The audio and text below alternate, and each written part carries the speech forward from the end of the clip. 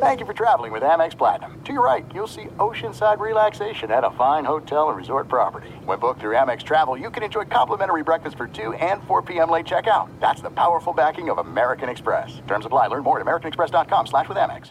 At Bet365, we don't do ordinary. We believe that every sport should be epic. Every home run, every hit, every inning, every play. From the moments that are legendary to the ones that fly under the radar. See for yourself when you sign up today and get $150 in bonus bets when you bet just $5. Whatever the sport, whatever the moment, it's never ordinary at Bet365. 21 plus only. Must be present in Ohio. If you or someone you know has a gambling problem and wants help, call 1-800-GAMBLER. Terms and conditions apply.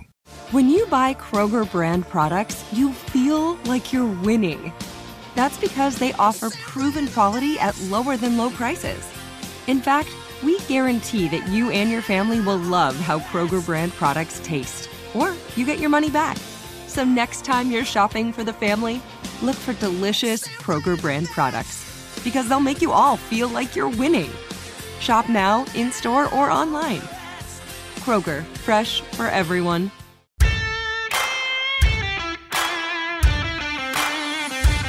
Welcome into the New Orleans Pelicans Podcast, presented by SeatGeek, a podcast dedicated to everything you need to know about the squad. The New Orleans Pelicans Podcast starts right now.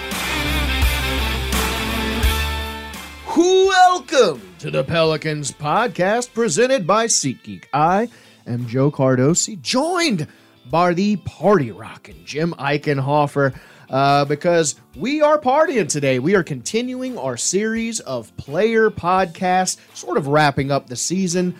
We will be talking about Mr. Jonas Valanciunas, the big man, the big Lithuanian today.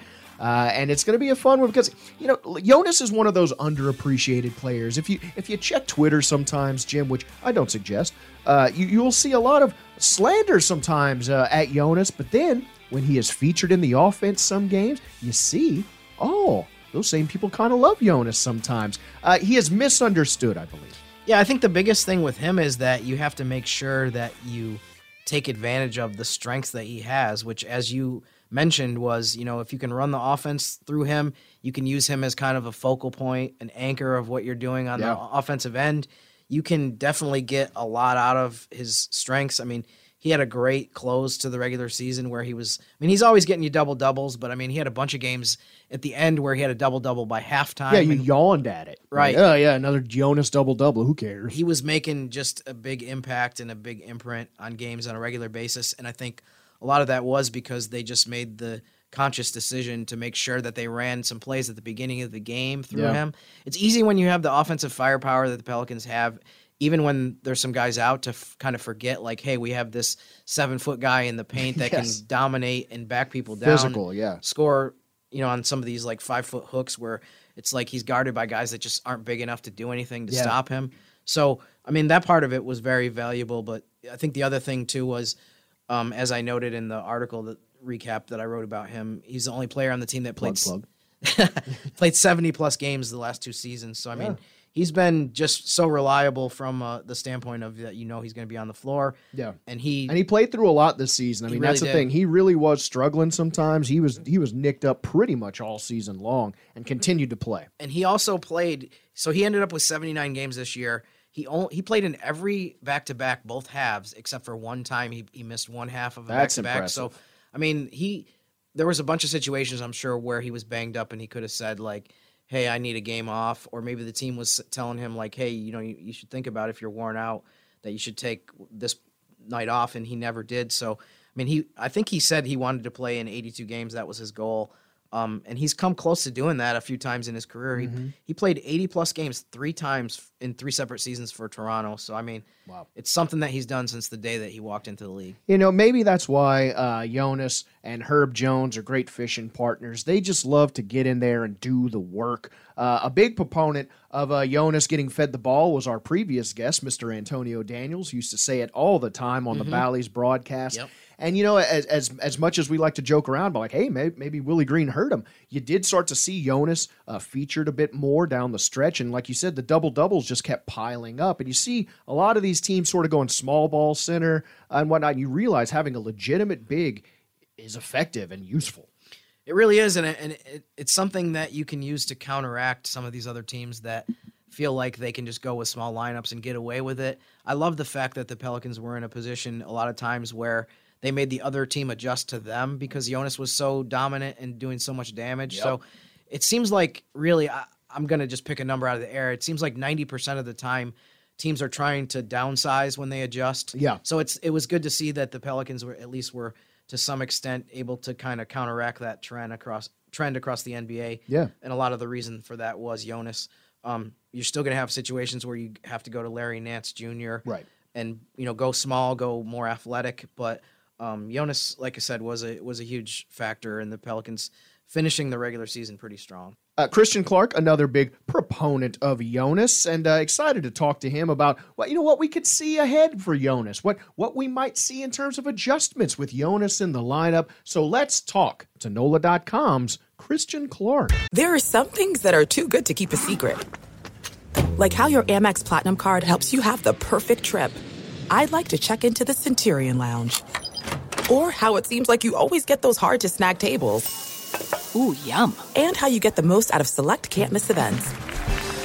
With access to the Centurion Lounge, Resi Priority Notified, and Amex card member benefits at select events, you'll have to share. That's the powerful backing of American Express. Terms apply. Learn more at americanexpress.com/withAmex. At Bet365, we don't do ordinary. We believe that every sport should be epic. Every home run, every hit, every inning, every play. From the moments that are legendary to the ones that fly under the radar. Whether it's a walk-off grand slam or a base hit to center field. Whatever the sport, whatever the moment. It's never ordinary at Bet365. 21 plus only. Must be present in Ohio. If you or someone you know has a gambling problem and wants help, call 1-800-GAMBLER. Like many of us, you might think identity theft will never happen to you. But consider this. There's a new identity theft victim every 3 seconds in the U.S. That's over 15 million people by the end of this year, equal to the populations of New York, Los Angeles, and Chicago combined.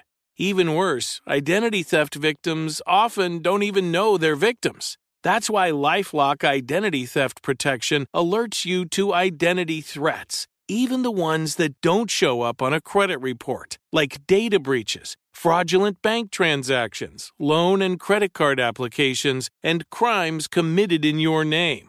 If your identity is stolen, your own dedicated LifeLock U.S.-based restoration specialist will work to fix it. LifeLock protects you in ways that you simply can't on your own. Join now and save up to 25% your first year at LifeLock.com/iHeart. That's LifeLock.com/iHeart to save up to 25%. Identity theft protection starts here.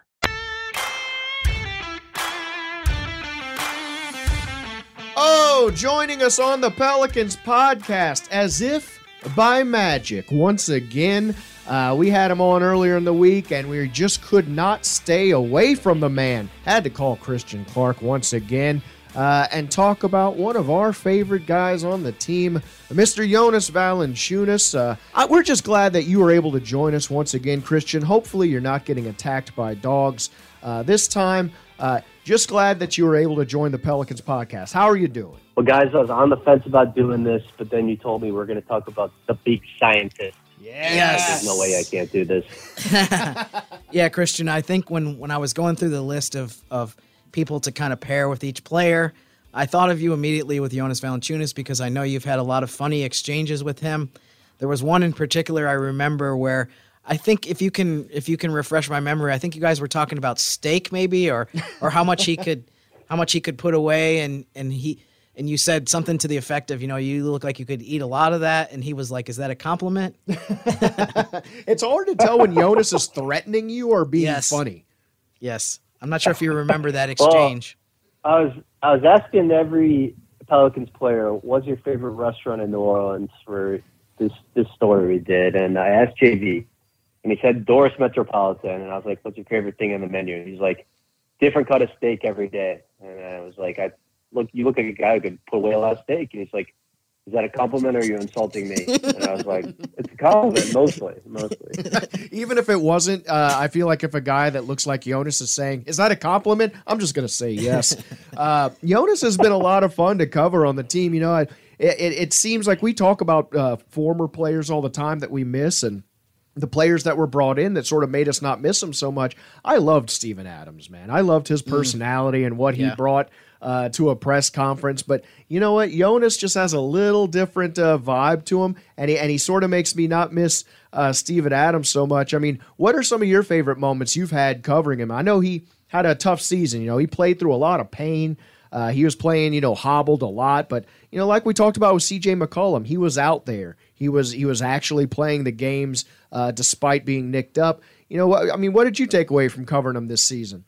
Well, I think if you're a fan and you watch the pre and the post game pressers, a lot of times he's pretty serious in front of, like, when he knows the cameras are going to be on them. Like, he'll put on like the professional facade, and every once in a while he'll let a joke crack. But if you get him without the cameras, it's pretty funny.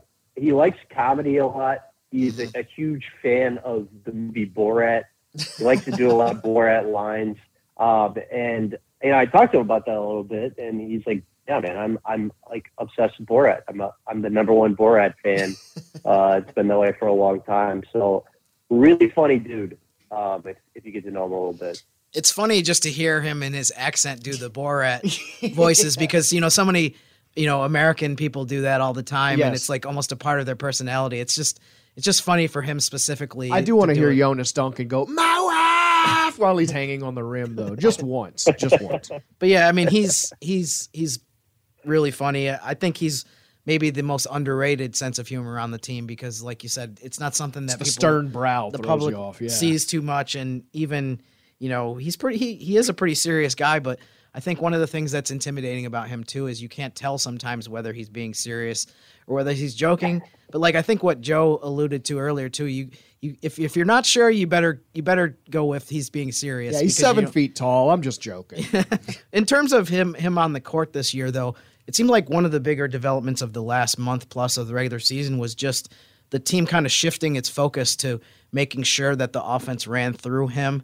I mean, what did you think of the way that he played in the last month plus of the regular season and just the kind of the shift in strategy or offensive approach that the Pelicans had late in the year? Yeah, it was something I kind of noticed in that series against the Houston Rockets in Houston. They played them twice in 3 days in mid-March. Mm-hmm. And this was kind of coming off of that bad loss to the Los Angeles Lakers at home. I think the Pelicans met a couple of times and talked about, hey, here are some things that need to change for us moving forward. And I think one of the things they talked about was we need to involve, Jonas in the offense a little bit more.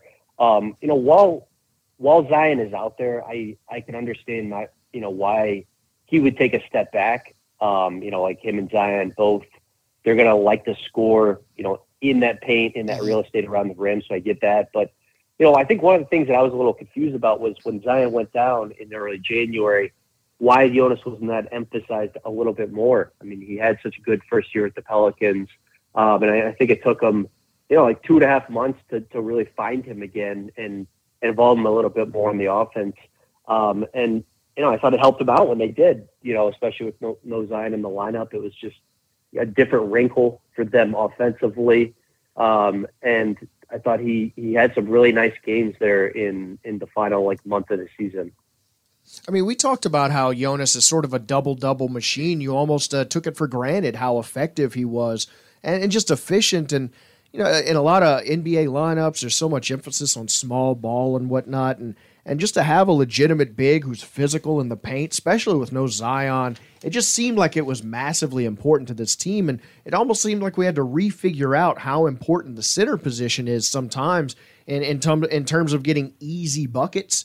And I know a lot of people have sort of slanderized Jonas, throughout the season. But, when he is used effectively and when he is used to his strengths, it just seems like he is a huge component of this team. I mean, how would you like to see him utilized more going forward? I know we have this season has been a bunch of what ifs and when, what could have been, but, Jonas is in the lineup. He's not a guy that you got to worry about missing a lot of games for the most part. So what do you expect to see from him, going forward into next season? Yeah, that's a great question. I mean, I just think that when Zion is out there and kind of controlling the offense, I think it's just natural that he's going to take a step back on offense. And, that's okay. Like, Zion is so good. Yeah. Like, I can understand why. But, especially like I would definitely be making sure, like, I got him post-up touches in the minutes he's on the floor without Zion. Like, I think that just makes the Pelicans a better offensive team. I think we saw that in the final months of the season. So, like, in the non-Zion minutes when he's out there, I think you just need to be emphasizing him as a post-up threat every once in a while. I'm not saying throw it to him on every single possession or anything like that, but, like, there was a noticeable uptick in the last month, and I think it helped them. I think Brandon Ingram was, like, fantastic those last, 10, 15 games or so. And I also think part of the Pelicans offense looking better in that stretch finally without Zion was involving JV more.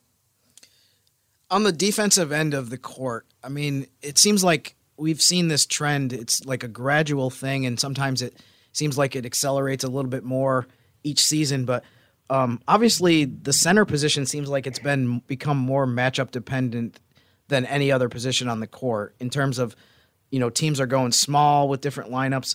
I mean, how do you see the future or just that trend in terms of, the Pelicans obviously this year with Larry Nance and Jonas, the minutes were almost evenly split, whereas, the season before that, I think Larry Nance didn't play that many games because he was coming back from an injury, but it was a little bit more of a difference in terms of your starter plays 30-ish minutes and then the backup plays, 18 to 20. I mean, how do you see that as far as just how that affects Jonas in the future?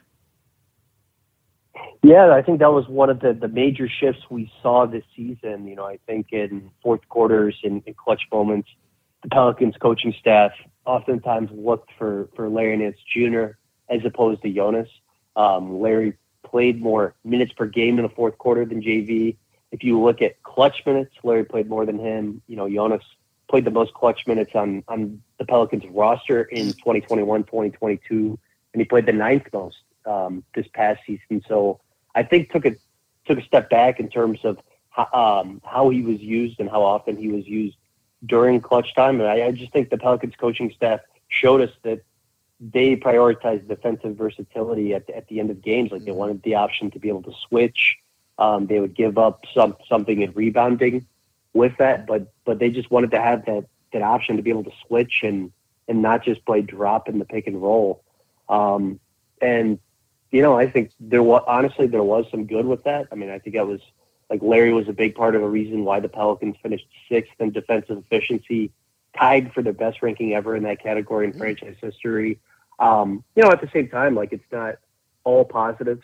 I think JV is far and away the best rebounder in their team, and they really struggle to rebound at both, especially on the defensive end when he's not in there. But yeah, that was definitely a major trend we saw this year.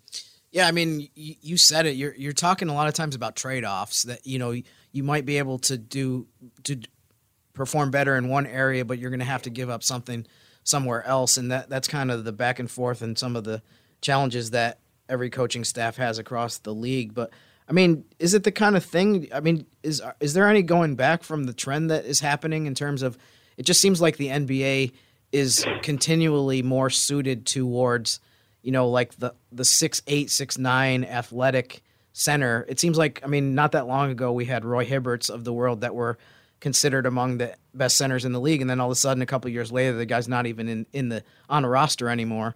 I mean, do you feel like that's just kind of the direction that things are headed as far as lineups and the kind of just the way that teams roll out lineups, not even just at the end of games, but just overall? Yeah, I think a lot of the times, but I don't think it necessarily has to be that way. I mean, like Brook Lopez, he's been one of the best defensive players in basketball. He's like a true 7-footer. Mm-hmm. He's such a talented defender. So I just think there are, some really big guys like who have that traditional center height, who are so talented as defensive players that you could roll with them. But yeah, I mean, I think, we're only going to see more of like the Larry Nance Jr. types and teams kind of trying to mimic what the Golden State Warriors have been able to do with Draymond Green. But it just I guess depends on the player, and it's kind of interesting. Like when you look at what bigs the teams that make it to the conference finals and make it to the championship have. I mean, I think like the Sixers and the Nuggets could obviously do it, in part because those two guys are so talented on defense. But it's like it's Al Horford with the Celtics, right? It's kind of Brook Lopez. They have Giannis to help protect the rim too. DeAndre Ayton. I mean, I do think that like good bigs are still really important in today's NBA. And I think a huge part of what Jonas brings to the game is consistency. You know what he's bringing to the court every night. You know the value of what it is, and you know he's going to be on the court. Christian, thanks so much for joining us, talking some Jonas today. I'm hoping you get to join maybe Jonas and Herb on a fishing trip sometime, maybe crack some jokes and unfurrow that brow of his in the off season. Very nice. Very nice.